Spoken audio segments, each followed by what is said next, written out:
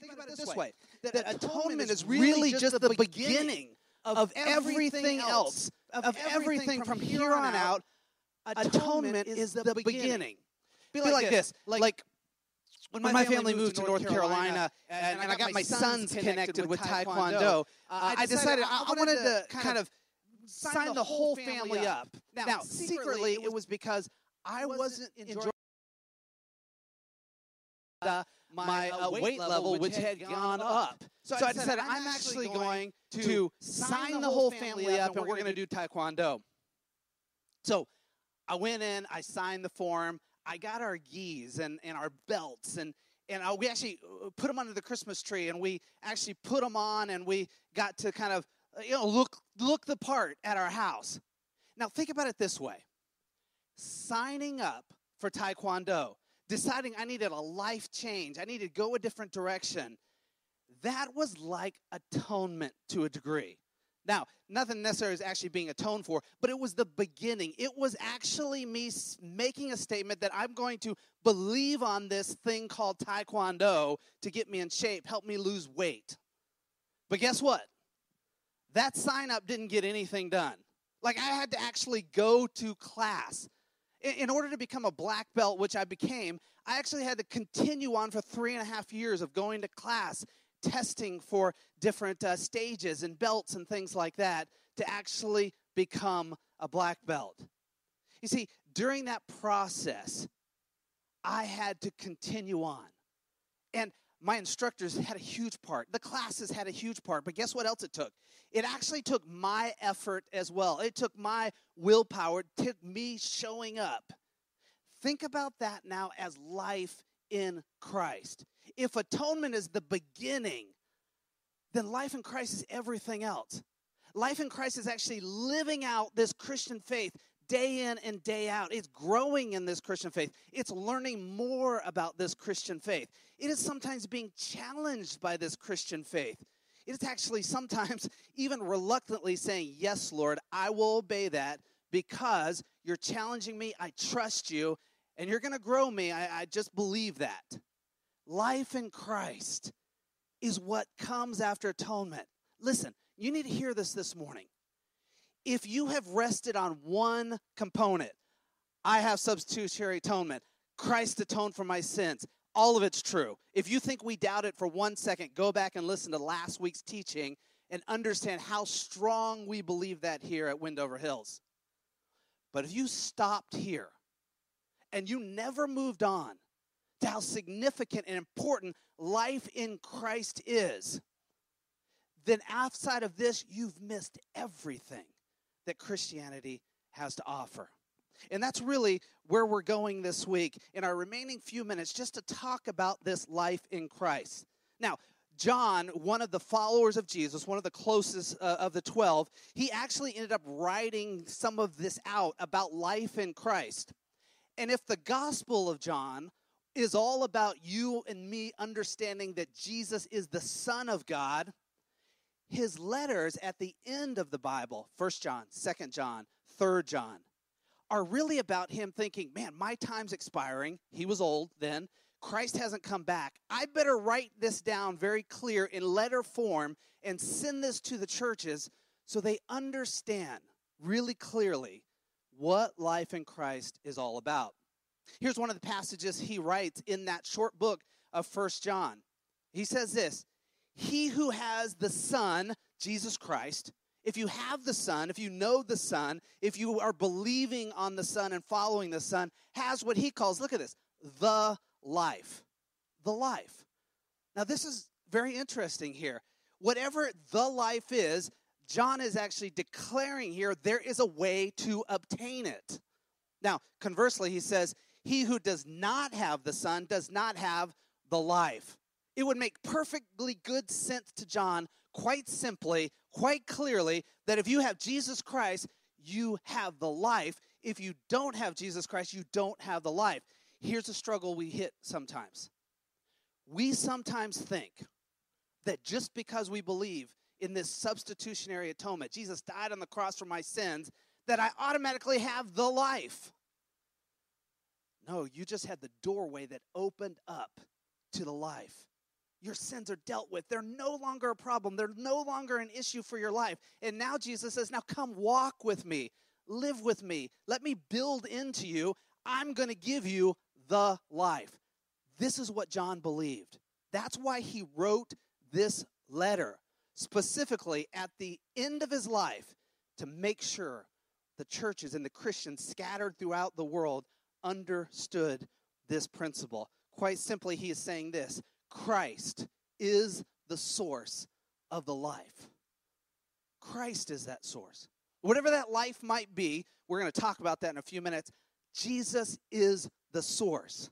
So listen, this morning, this may be what you need to hear. If you've been looking for that life in material things, in relational things, in addictions, if you've been looking at it for your own self-worth, or climbing the corporate ladder, all those things that we search for sometimes, if you've looked for those and said, I'm trying to find the life in those, John just has a clear, quick message he wants you to hear this morning.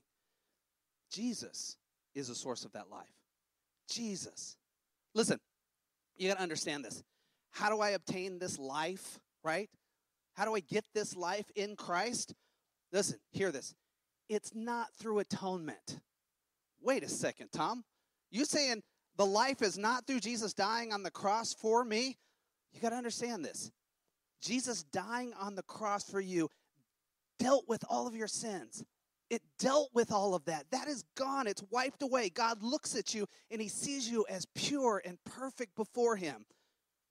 But life in Christ is now this commitment that atonement offers to walk my days as a follower of Jesus Christ.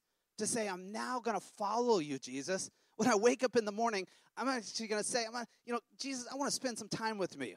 I want you to tell me, Jesus, what should I be about today? How are you challenging my heart?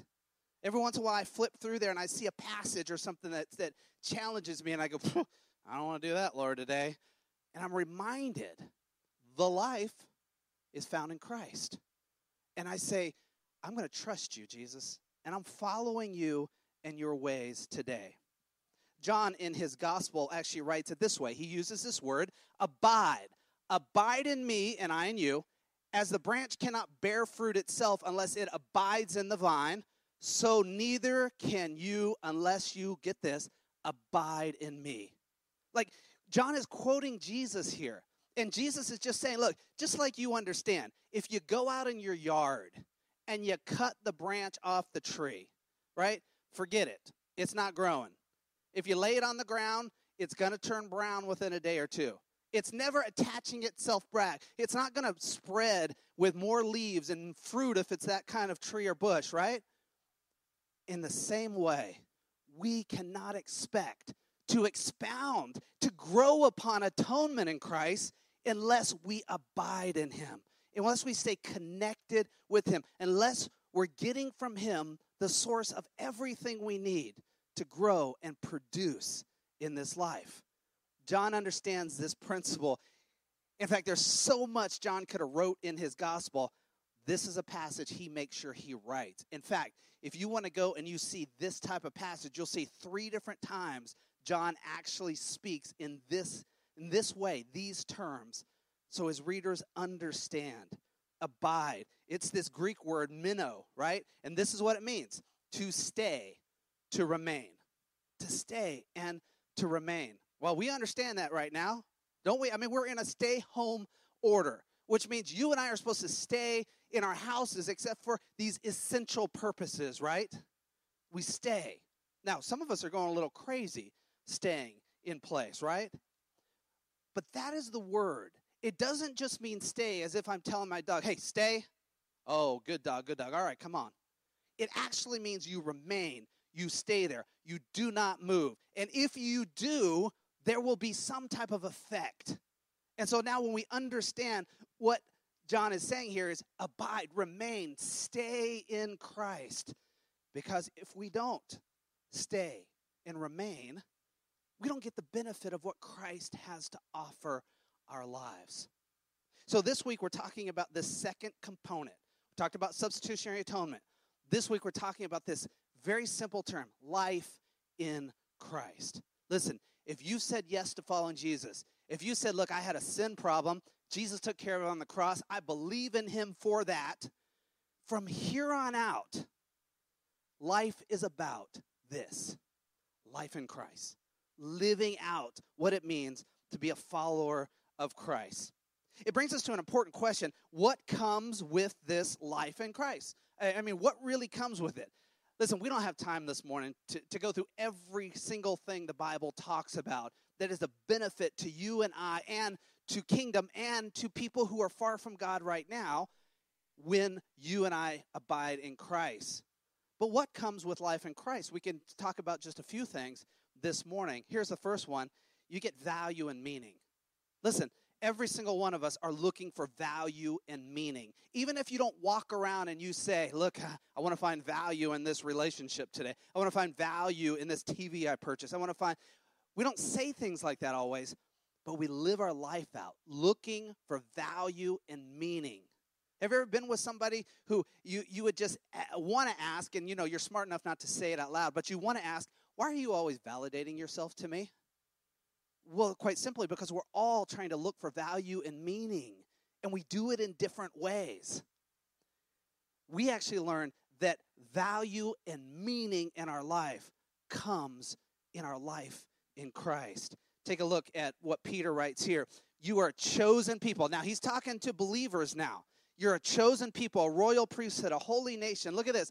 God's special possession, that you may declare the praises for him. We just did that through song. We can do that through how we live our life. Who called you out of darkness and into his marvelous light. Now, you remember, light and life, they connect all throughout the New Testament. So we find here that you're chosen, you're special, you're called, and there's this wonderful light, this wonderful connection to Christ that comes. That is your value. That is your meaning. Sometimes, if I'm honest, I find it much easier to tell somebody else about their value to God through Christ, or for somebody to say it to me, than me to tell it to myself, to remind myself. And so a passage like this is important to me because you memorize this, you lock this in those times when the enemy wants you to doubt. You have no value. You have no meaning. You have no purpose. I'm reminded, no, yes, I do. Yes, I do have value because I choose to live a life in Christ. I choose now to move on from the atonement Christ offered me, sin's not a problem, and to live in Christ every day.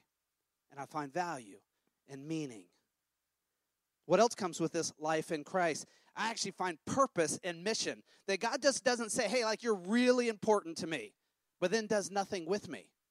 We all think of a time when maybe a coach has felt like they've needed to give that value speech to say, hey, everybody's got a role. Everybody's important on this team. Everybody needs to be here. But then every once in a while, there's a player that sits on the side and they never play. They never have a purpose. They're never given anything. It's almost like we feel like we have to give the value, meaning, speech. But does the purpose and mission come along? A life in Christ, listen, is about purpose and meaning. It is God saying, look, you're of tremendous value. I love you dearly. And when we choose to follow Christ, Christ is now saying, like, all right, let's go now. You got a purpose. You got a meaning for being here. You got a mission to go on now. Early on when the disciples were following Jesus, these are just guys that Jesus went around and selected. They were not like the best of the best from a category like the religious leaders would have chose. And very soon after Jesus started to build into them, you know what he did? He said, all right, guys, here's what's going to happen now. Go out. Groups of 2, I want you to just go out, and I want you to start blessing people and healing people and preaching Christ to people. Just go. Not like in your neighborhood. I want you to go.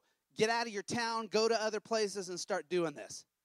I mean, could you imagine, like, this Sunday morning, if we said, okay, church is 5 minutes long. Here's what we're going to do. Everybody in church this morning, get out of your house, start walking the neighborhood, start blessing and healing people and preaching Christ to people. Some of us would be like freaked out, right? Some of us would feel like, man, I don't even think I could do that, or I don't want to do that. But in Christ, we actually find we get purpose and meaning, this purpose to bless and serve people and to build his kingdom. That's what we get in Christ as well. Listen to this passage, Romans 8. It's one that is fairly popular, but let's put it in context. Paul is writing, and he says, and we know that in all things God works for the good of those who love him. Now, we like the first part. All things work together for good, and we're good with that. But the passage says, for we know that all things work together for good for those who love him. Those who love Christ and are choosing to follow him and to serve him, that are choosing this life in Christ on a daily basis, that these actually things work together for good. Which means in the middle of your hard times, in the middle of pandemics, in the middle of difficulties, in the middle of hardship or devastation even, that God can work the circumstances and situations of our life together for good because we love him and we trust him. And we're going to learn something and walk with him in this journey. But we don't often read the last part of this passage. Who has been called, that's us, according to his purpose. According to God's purpose, we have been called for that. God gives us purpose. He gives us a mission to get on. Get out, go do this. You have purpose. There's action behind this word. And we're given that when we have a life in Christ. Here's this last one that's just really significant. What comes with this life in Christ? It's God's presence and God's peace. Listen, you get value. You're important. We love you. You're so, so special. You get purpose. Hey, now let's get out there and let's do the work of the kingdom together. There's so much to do out there for God's kingdom. But as you go, as you're doing this, you need to remember God's presence and God's peace goes with you. Everywhere you go, every good thing you run into, every difficulty you run into, as you're living out following Christ, God's presence and God's peace goes with you. God's presence. Do you understand that this all-powerful God is everywhere all the time? I know you've heard me say it, those of you who call Wendover Hills home, but I'll say it again. It is as if God's presence is so visible everywhere, we've never gone anywhere without it, that he is pressing around us all the time, just waiting for us to invite him into this space. Come, be in this space. Like right now, right here, this morning, there's somebody sitting listening to this. You've been a Christian a long, long time. You've kind of tuned out all this language about God's presence, and you're missing that right now. God's presence, the real God, is actually waiting patiently right here in your face, waiting for you to invite him into your space this morning, to commune and dwell with you once again. He wants you to abide within him this morning. He's always available to us. And then God's peace. This peace, as we've said before, that passes all understanding. It means this peace that comes even in the midst of difficulties or hard circumstances or confusing moments of our lives. We have this peace. I'm going to trust Christ. I'm going to keep walking with him and following him. I've got value. I'm going to keep walking with the purpose. I'm going to understand that this peace comes along. It's why the Apostle Paul, if you ever get into the New Testament, right? If you read all the letters that Paul wrote, starting in Romans and just read all the way through, you will find at the beginning and end of most of those books, or most of those letters is what they really are, he has some phrase where he says, grace and peace. Grace and peace to you. Listen, here's an example. 2 Peter 1:2. He says, grace and peace be yours in abundance through the knowledge of God and of Jesus our Lord. Grace and peace. Why does Paul always say this, grace and peace? He is simply saying, if you break it down in the original language, he is just saying this. God's presence. That's God's grace. The loving presence of God. That is God's grace. God's loving presence goes with you everywhere. God's presence and then God's peace, right? Not what we think peace is sometimes, right? It is God's peace. Peace that passes understanding. Peace that's there even seemingly when it should not be there. Peace that is found in following Christ and trusting Christ. May it be in abundance to you. A bunch of it spilling over everywhere through the knowledge of God, my growth in God, and understanding of God, and of Jesus Christ as well. That's where this is coming from. That's what life in Christ has to offer: value, purpose, God's presence, and God's peace as well. This is what we're talking about this morning: life in Christ. Listen, if you're resting this morning, when you say, hey, what's Christianity all about? You would say, well, I'm not perfect, but I'm forgiven, and you're moving on with life.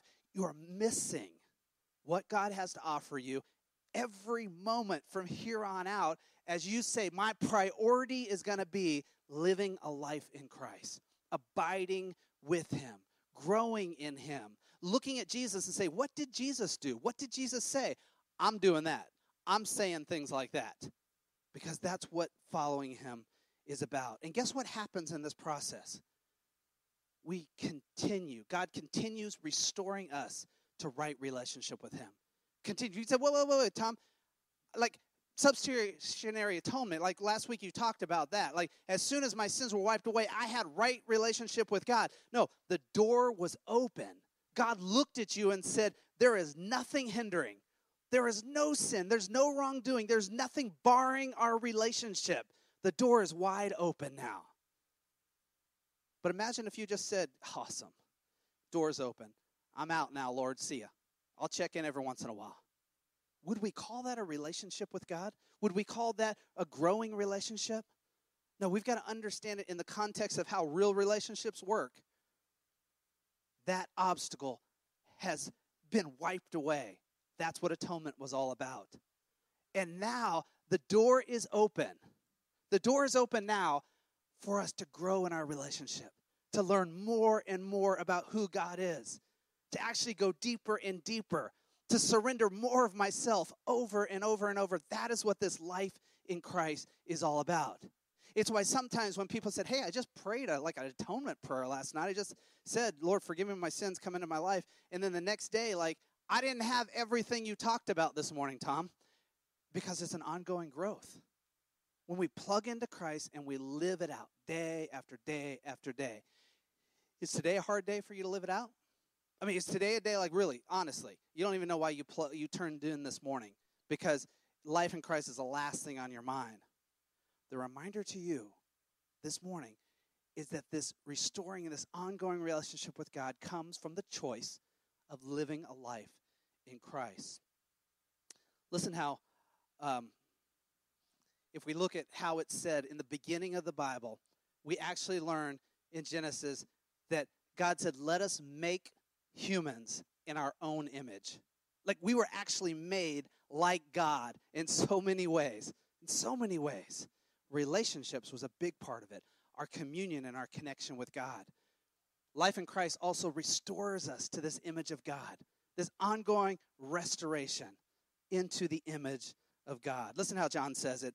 John says, when Jesus spoke again to the people, he said, I am the light of the world. Great declaration from Christ. Whoever follows me will never walk in darkness, but will have, here it is, the light of life.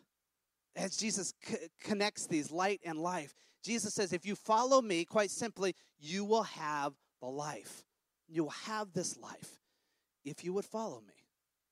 If you would just follow. It's a daily decision to wake up and to follow Christ day in and day out. How do I do this? How do I even begin doing this? I don't even know that much about Jesus or about God. I've just started this whole thing. This 3-week series you've been on, this is my first introduction to this type of thing. Or maybe you would say, I know all this type of stuff.